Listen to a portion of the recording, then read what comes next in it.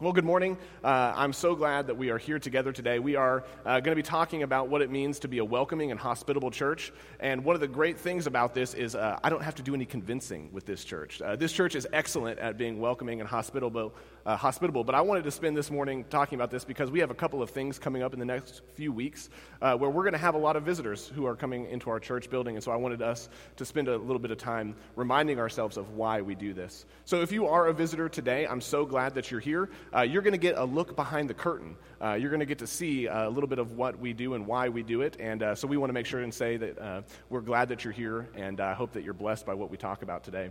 But as we get started, I just want to remind us that the reason that we are welcoming and hospitable is because we follow Jesus. And everywhere Jesus went, Jesus was looking for people. He was always on the lookout, and nobody, no matter who it was, you couldn't look past him. I love the story that Lee shared during the announcements of that study at Princeton.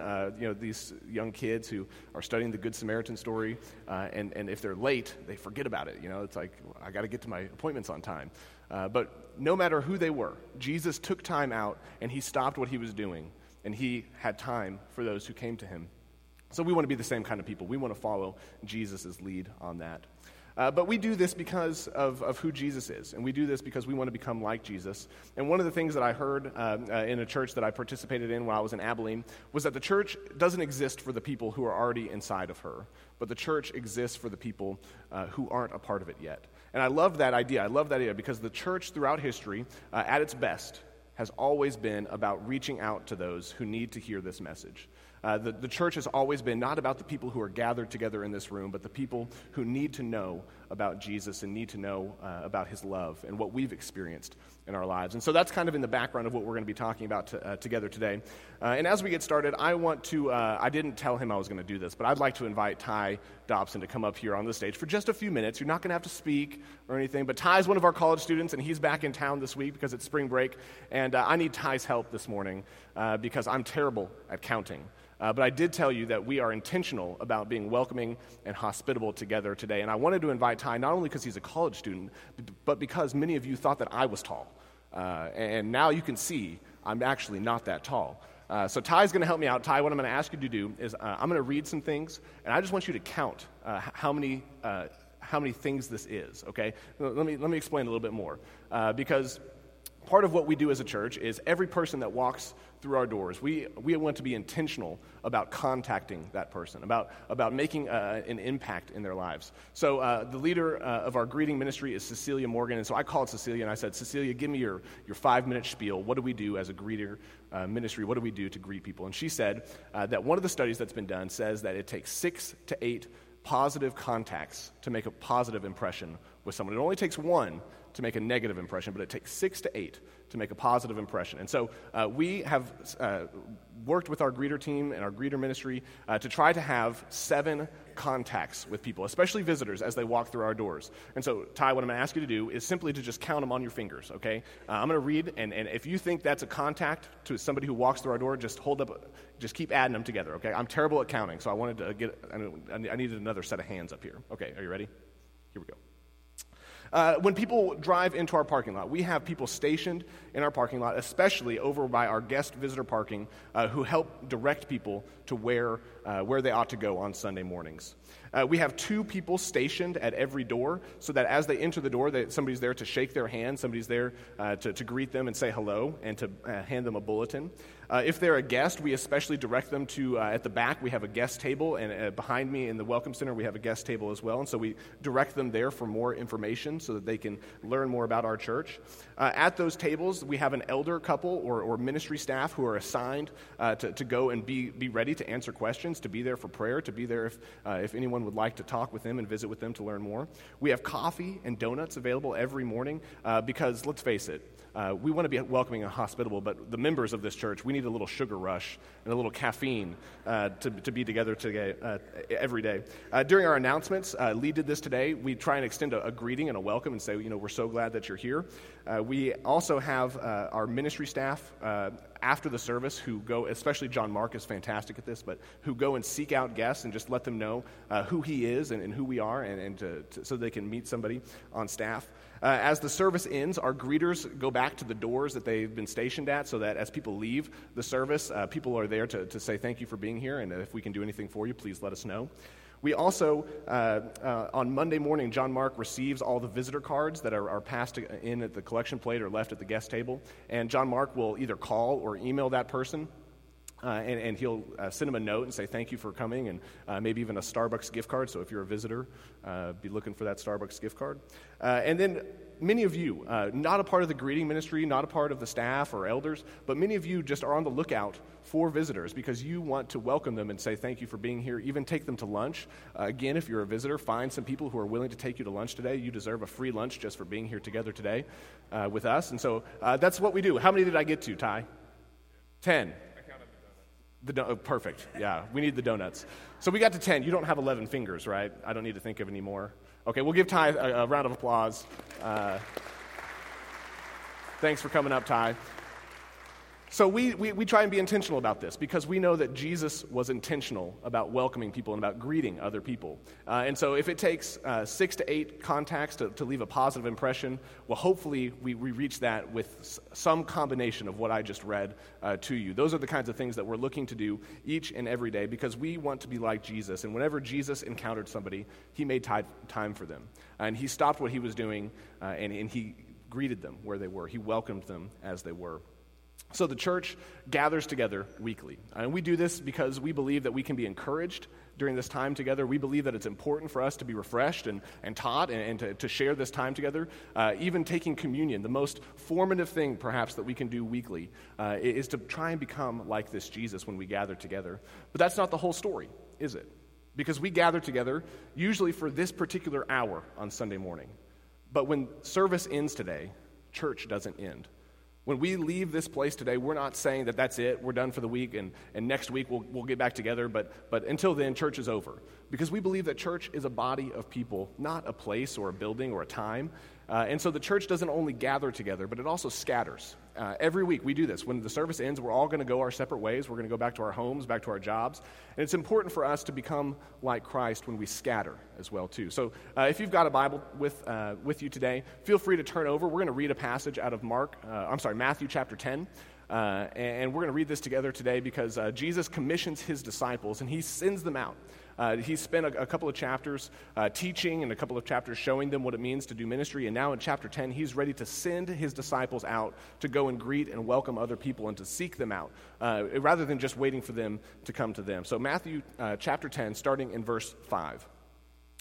Jesus sent these 12 out and he commanded them, "Don't go among the Gentiles or into a Samaritan city. Go instead to the lost sheep, the people of Israel. As you go, make this announcement. The kingdom of heaven has come near. Heal the sick, raise the dead, cleanse those with skin diseases, and throw out demons. For you received without having to pay. Therefore give without demanding. Workers deserve to be fed. So don't gather gold or silver or copper coins for your money belts to take on your trips.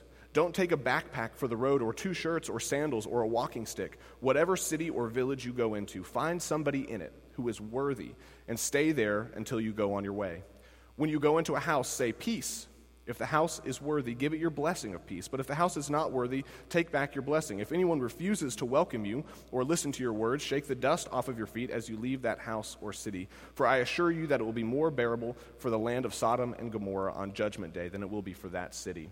So Jesus, in this passage, is commissioning his disciples. He's sending them out, and he tells them quite a few things in these 10 verses. He's telling them quite a few things. And the first thing that he tells them is you need to do the miraculous here. Did you notice what he commissions them to do? He says, go and heal the sick, raise the dead. He's not selling them short. He's not telling them that what they have to go and do is meaningless. What he's telling them to do is to go and to make an impact. To show up in a big way, to do what people think is undoable.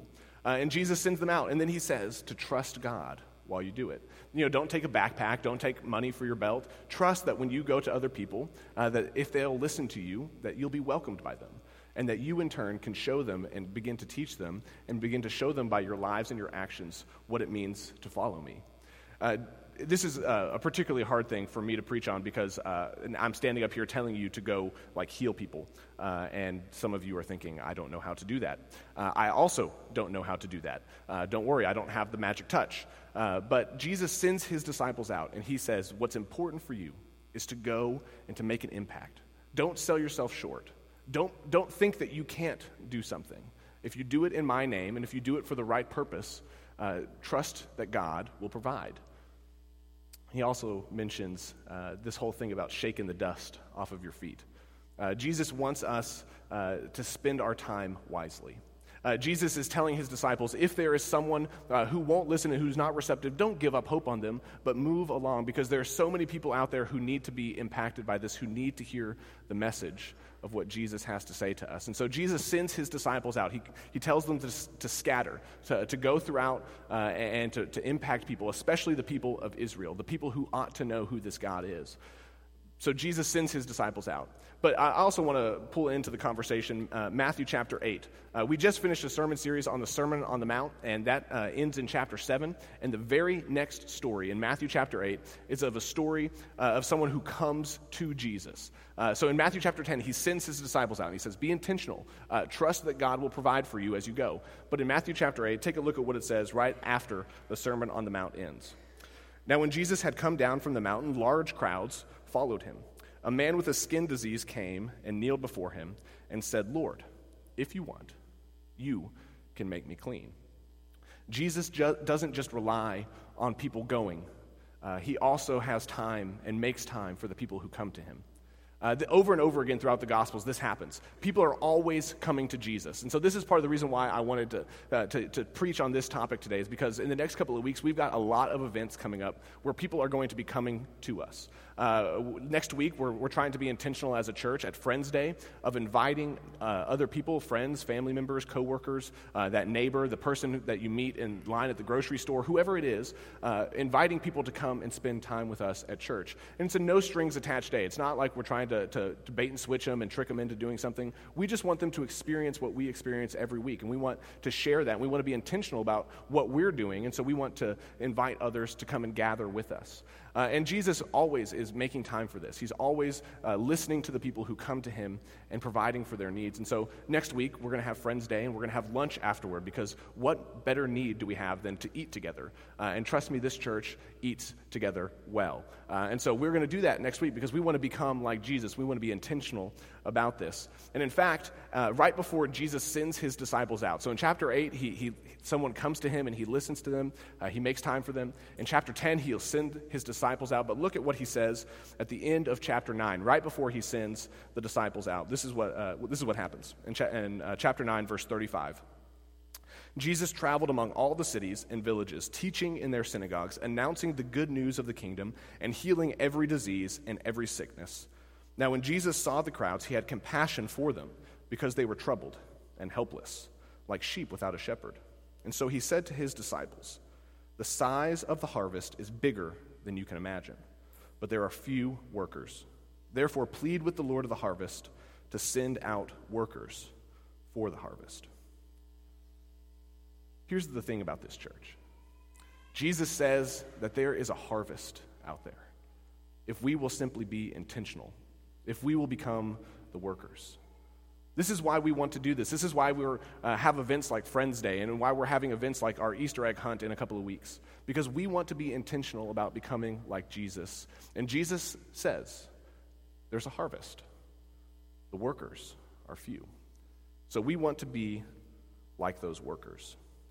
The church is not a building or a place, although we do gather together here. The church is a group of people who take it seriously to become like Christ, who scatter into our daily lives and continue this thing that we call worship in all that we do. And so next week is Friends Day, and so I want to spend a few minutes talking to you about Friends Day and encouraging you to find someone, whether it's this week or as we go along, to find somebody that you can be intentional with, to find somebody that you can be like Christ for. So next week is Friends Day, and we're putting a lot of pressure on each and every one of us, because we want to invite people to come and gather together to worship with us. And I love this idea of Friends Day, because what it actually requires us to do is it requires us to go out first, like Jesus did, like he sent his disciples. We have to go and meet someone and be intentional in that relationship. And then we have to invite them to come and gather with us too. So this is two parts of church. This is the gathering together and the scattering. And so at Friends Day, we're going to invite these people to come and worship with us. And I told you it's a no strings attached. We just want people to witness the joy that we have when we gather together and worship, of what we get to do, of the love that we have for one another in this community, because there are so many people who don't have that. Jesus says the harvest is plentiful. And so we are looking for opportunities to be a part of that harvest.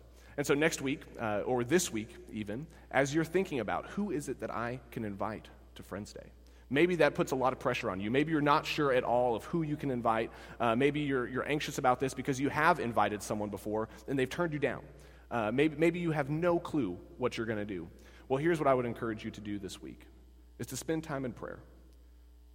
Spend time with God. Because it's not about the results. It's not about you getting somebody here.